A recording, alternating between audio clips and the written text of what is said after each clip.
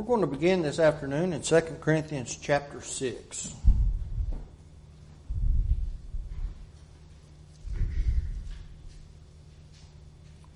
Second Corinthians chapter 6, beginning with verse 14. And we're going to go through to chapter 7, verse 1. 2 Corinthians 6, verse 14. Be ye not unequally yoked together with unbelievers. For what fellowship hath righteousness with unrighteousness? And what communion hath light with darkness?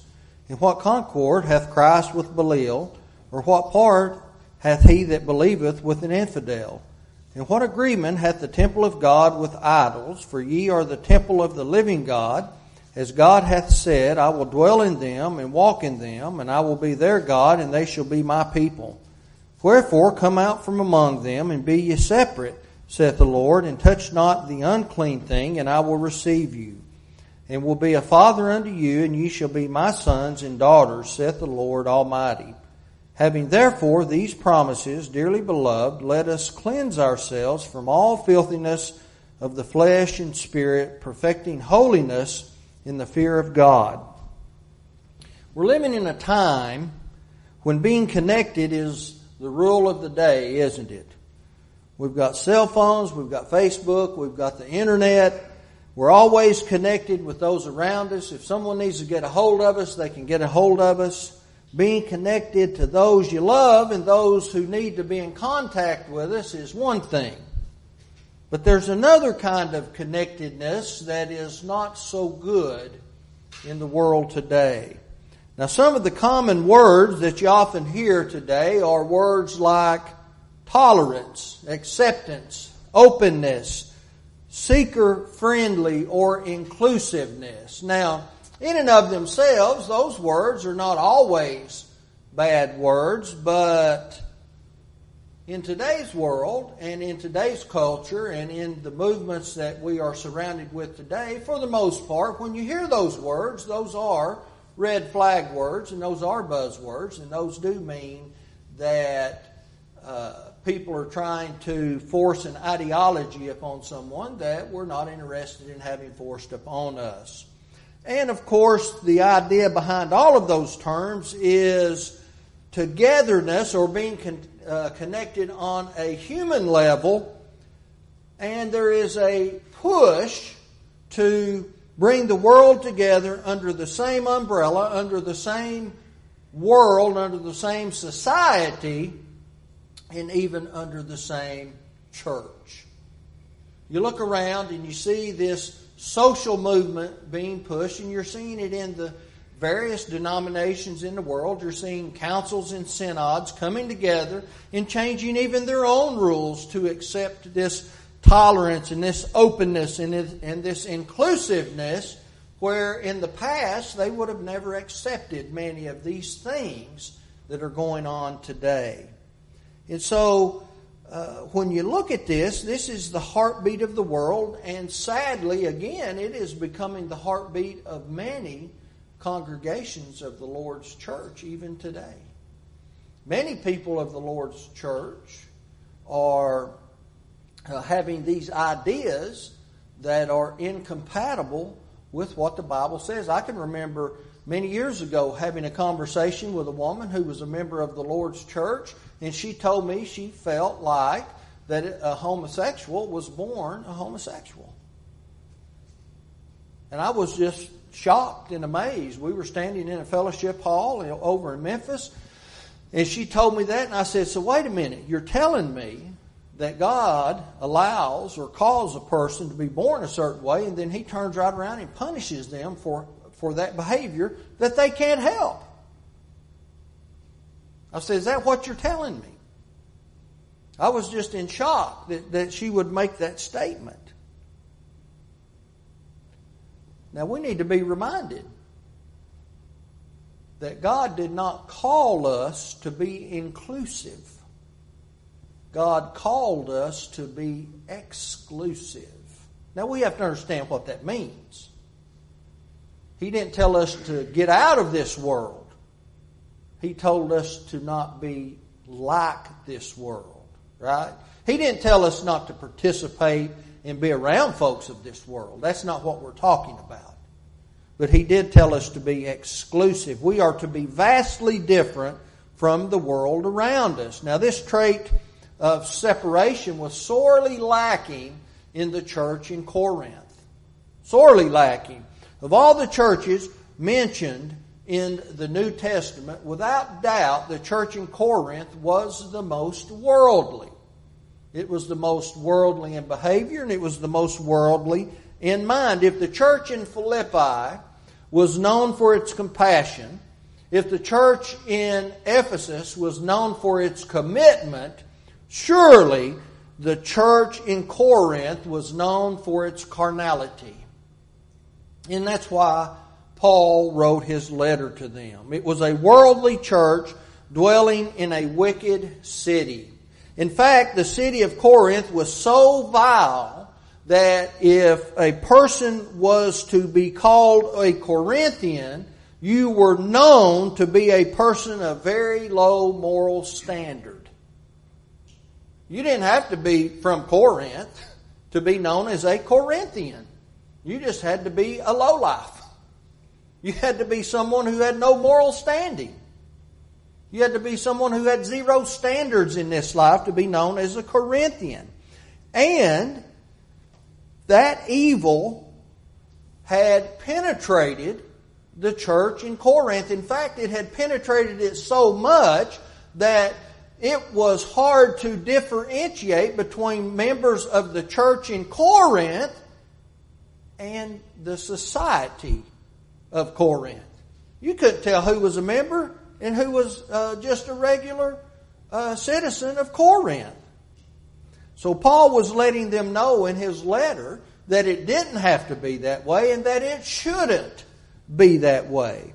And those verses tell us everything we need to know how to remain separate in a connected world.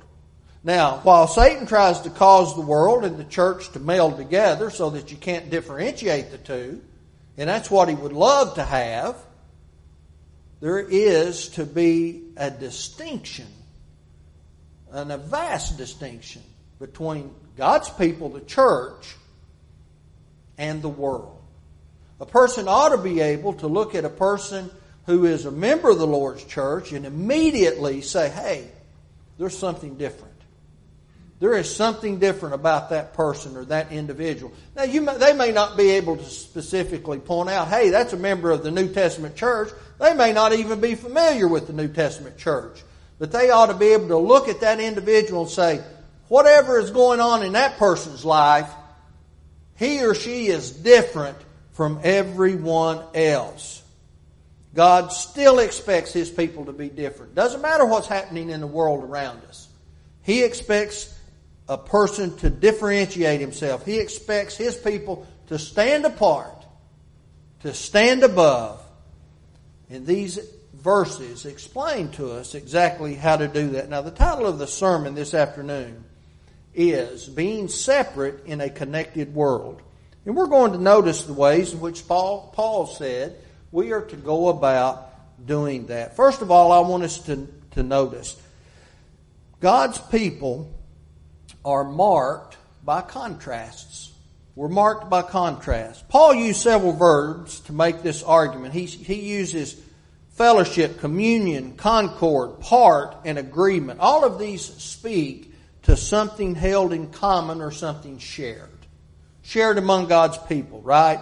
Or something that differentiates God's people and the world. Now, his basic argument here is that Jesus and the apostles, they really didn't have anything in common with the world as far as their actions and their behaviors, their ideals, their goals, and their aims. They didn't have anything in common, right? And that's what he's getting to here. He points this truth out by revealing three areas in our lives where there is to be a contrast. First of all, he says there's to be a contrast in our walk. Right? That's our everyday living, right? Now, this word righteousness has the idea behind it of purity of life or that which is pleasing to God. Of course, the idea here is that God's children, His people, are to be different from this world in the way they conduct their lives. Philippians 1:27. We're not to put on the world. We're not to become a part of it. We're not to clothe ourselves in the world. But we're to put on Jesus in front of the world, right? Romans 13:14. We can go over to Ephesians chapter 6, verses 1 through 10, and Paul talks about the Christian armor. That's what we're to clothe ourselves in. That's putting on Jesus. And we're to put on Jesus in front of the world. They are to recognize that. That's how they see that we are different. We're not to hide and do that.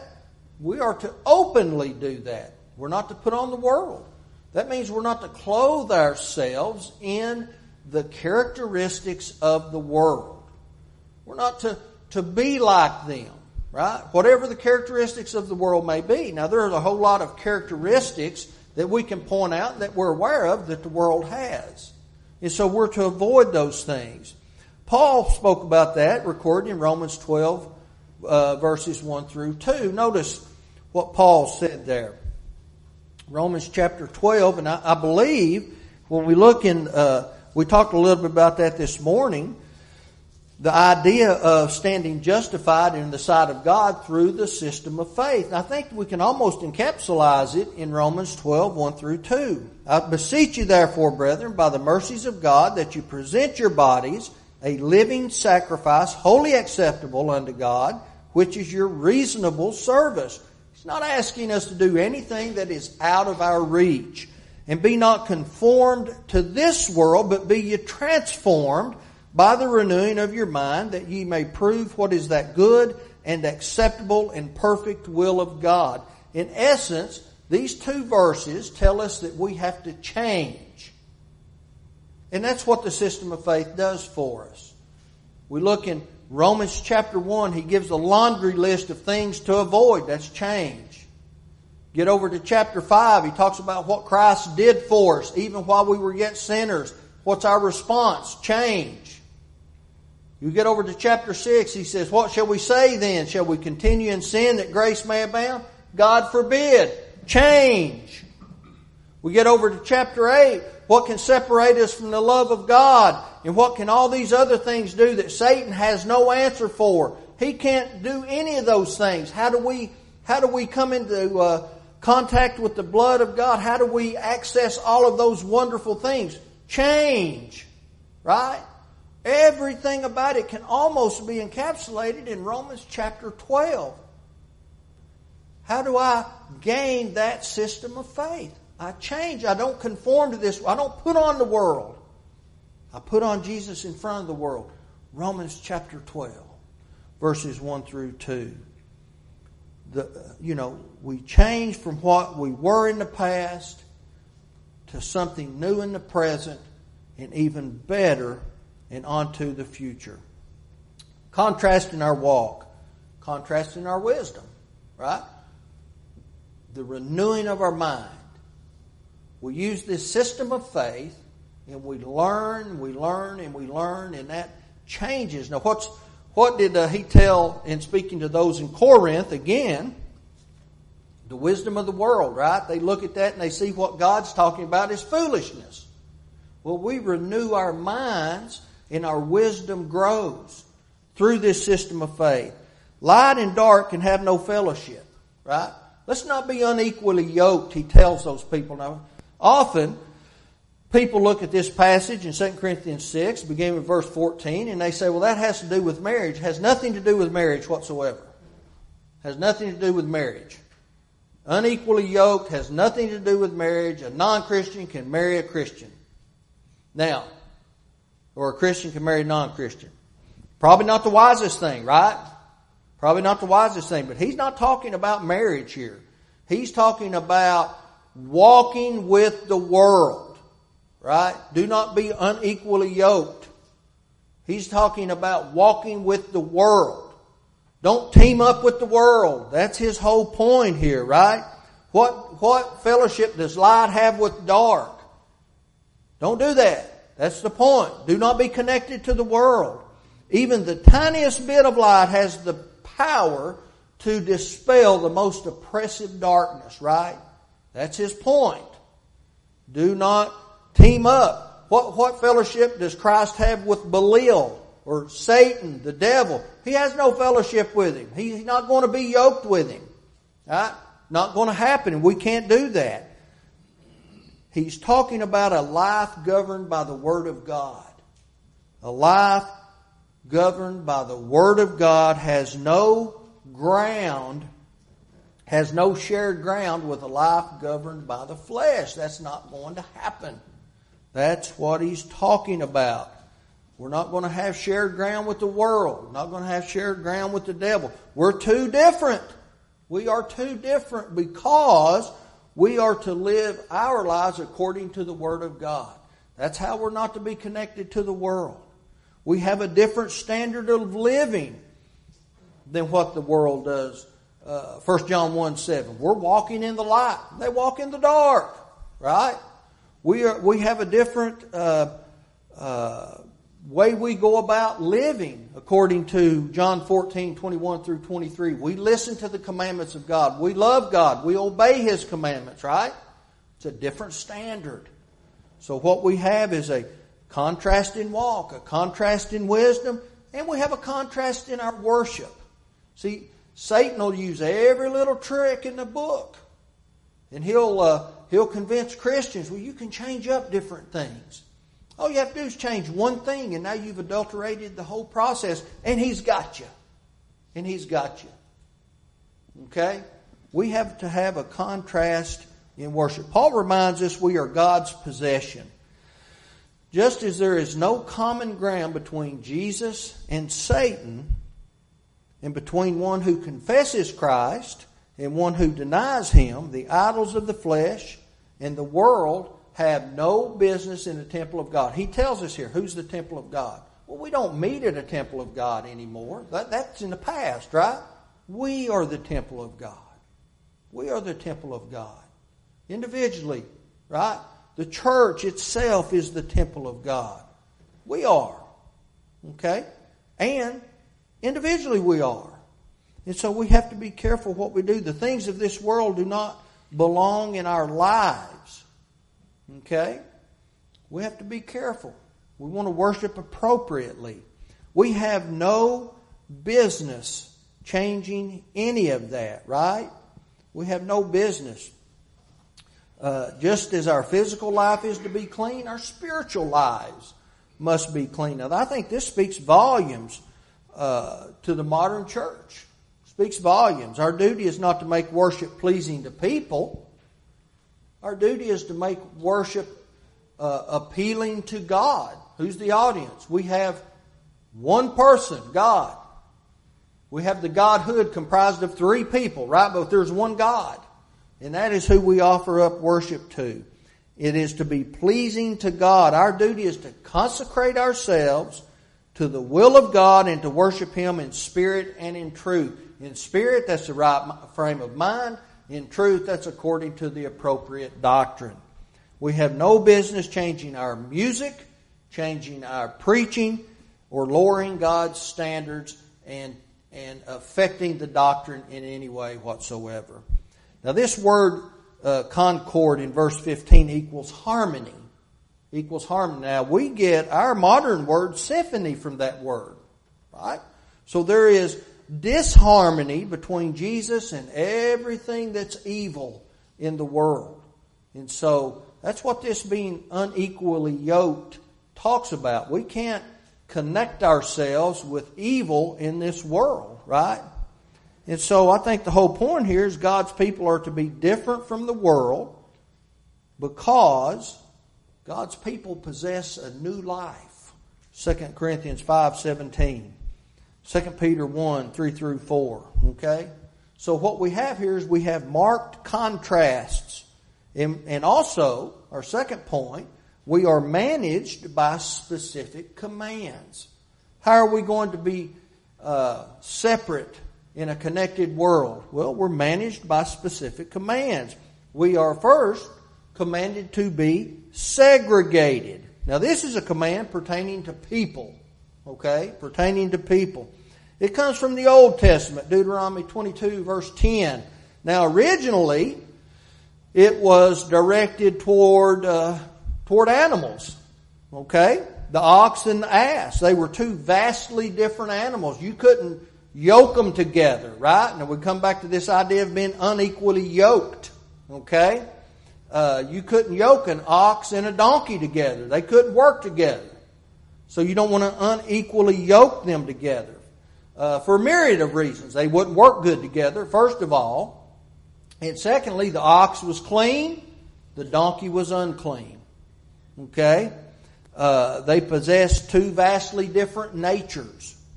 That was a problem. Okay? So to yoke them together was to invite trouble. And now that's what happens when people are unequally yoked together in the world. So let me give you an example of what Paul's talking about to be unequally yoked together. Maybe going into business with someone that you shouldn't go into business with. Someone is participating in a business. He opens a gambling hall, let's say, and you go into business with him. Well, that's being unequally yoked. You can't go into business with someone who's operating a sinful business. He's operating a gambling hall, right? So you can't. That's being unequally yoked. Brethren, he's not talking about marriage whatsoever. So that's the thing he's talking about here, right? And so that's inviting trouble. And that's being unequally yoked in the spiritual sense is inviting trouble. Now this is also a military term. It means to stay within your own ranks. And so we get the idea now, right? It has the idea of not walking with the world. The believer needs to closely monitor his and her relationships that we have with different people, right? So that's the idea that we're talking about. Because walking with the world often results with walking like the world. And that's the issue. And that brings us to not only being commanded to be segregated, but being commanded to be separated. Now, this pertains to practices. Okay, this pertains to practices. Just as we are not to walk like the world, or with the world, we're not to walk like the world. And that's what we were just talking about, what that could lead to. Now, the world's going to do what the world wants to, right? We have to do what we know is right. We're not going to be able to stop the world as a whole from doing the wrong things, but we can influence parts of the world. But we have to do it from living correctly ourselves. We have to refuse to be like the world. Christians are to be different.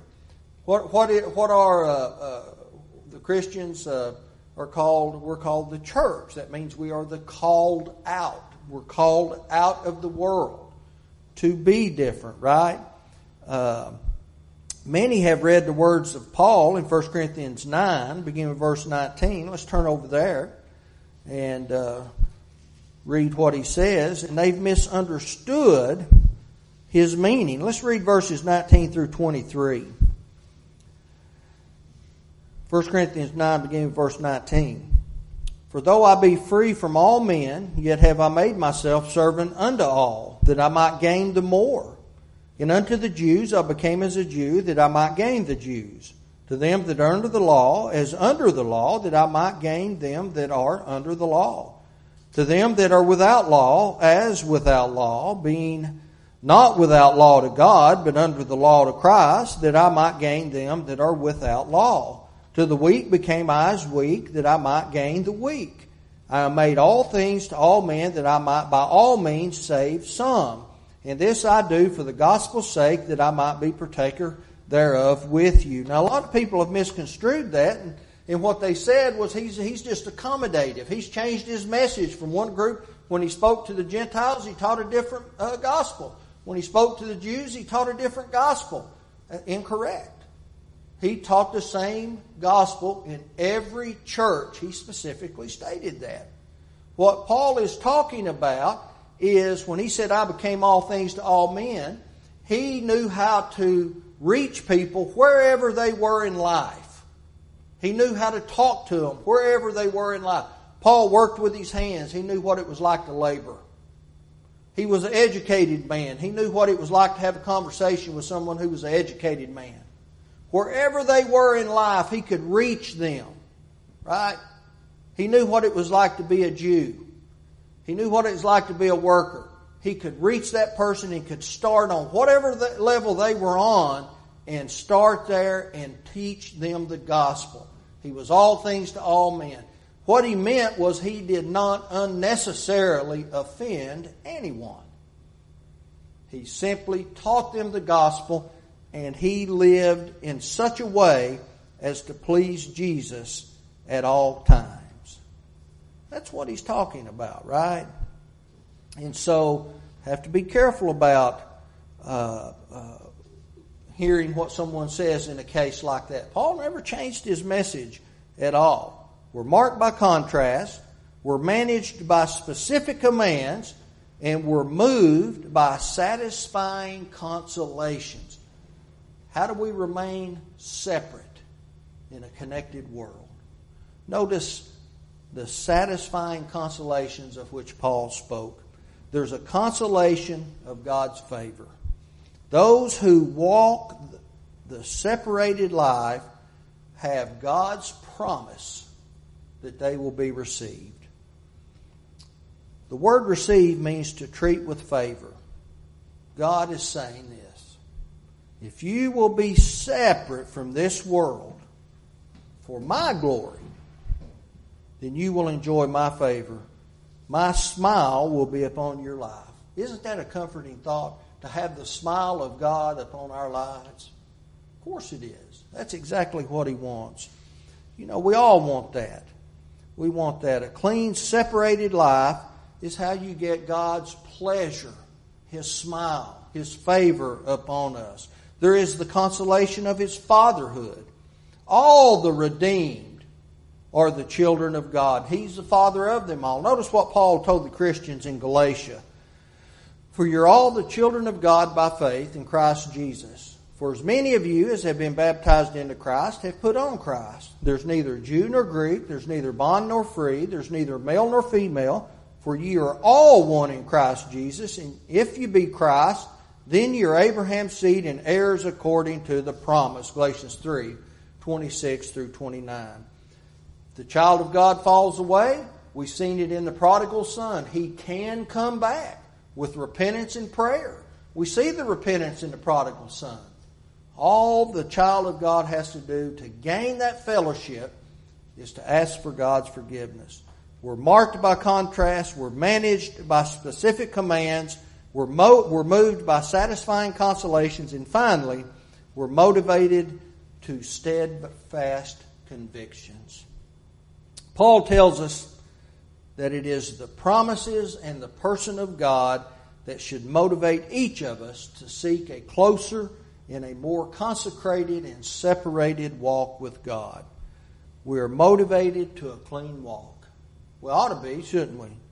We're called upon to cleanse ourselves of all filthiness of the flesh and the spirit. 2 Corinthians 7 verse 1. The filthiness of the flesh, of course, refers to those external acts of wickedness. The filthiness of the spirit would refer to those internal attitudes of the heart that lead to the external sin. Paul spoke about the sins of the flesh in Galatians 5:19 through 21.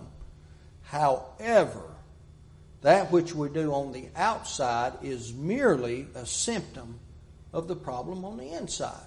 It's a heart problem, isn't it? It's a heart problem. If we look at, let's say, for instance, a attendance problem. There's never an attendance problem. That's not the problem. It's always a heart problem.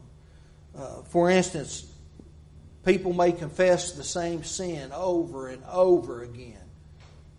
That's simply, that's not the root problem. The root problem is in the heart, right? It's not with the body, it's with the heart. You see, the body is just simply an inanimate object until the will has it to do whatever it does. That's the problem, right? Matthew 15:18 through 19. Therefore we must actively cleanse ourselves, both inwardly and outwardly, so the favor of God can rest upon us. Now this phrase, let us, that tells us something. We have to do more than ask God to have His favor upon us. We must actively be involved in that ourselves. We have to do something, right? We are motivated to a clean walk, and we are motivated to a consecrated walk. The phrase perfecting holiness has the idea of completing or getting the whole mind of Christ into our souls, into our minds. We have to have that. That's what our goal is. Always working toward that. It's about ceasing to be driven by the flesh. It's about beginning to be moved through life by the desire to please God. That's what we have to work toward. In other words, the idea of perfecting holiness is that the idea of Christ is in each of us, and that for the purpose of honoring and glorifying Him. That's what our goal is. Paul said, Galatians 2:20, I'm crucified with Christ. Nevertheless, I live, yet not I, but Christ liveth in me. In the life which I now live, in the flesh, I live by the faith of the Son of God, who loved me and gave Himself for me. But how is that possible? How do I do it? I do it by resisting and avoiding sin in all its forms, 1 Corinthians 10:13. By setting the fear of God before my eyes. That's paramount, right? And I do that by refusing to engage in the world, by refusing to engage in those activities that would bring God's displeasure upon me. I need to be thinking about that, constantly having that before my mind. Where's the fear of God in these days? It's not existing much, is it? Well, it needs to exist in each of us. Are we really expected to remain separate in this connected world? Yes, we are expected to remain separate. But we are to be separated and not isolated. Remember, Jesus, He ate with the sinners and the publicans because it was up to Him, and it's up to each of us to influence those people.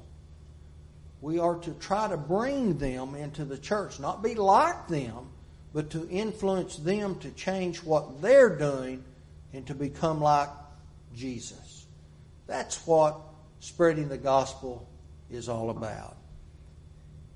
It's like a skilled physician. We're to practice contact without contamination in the world. If you have need to answer the Lord's invitation, if you need to come back to Him for whatever reason, let that be known as we stand and as we sing.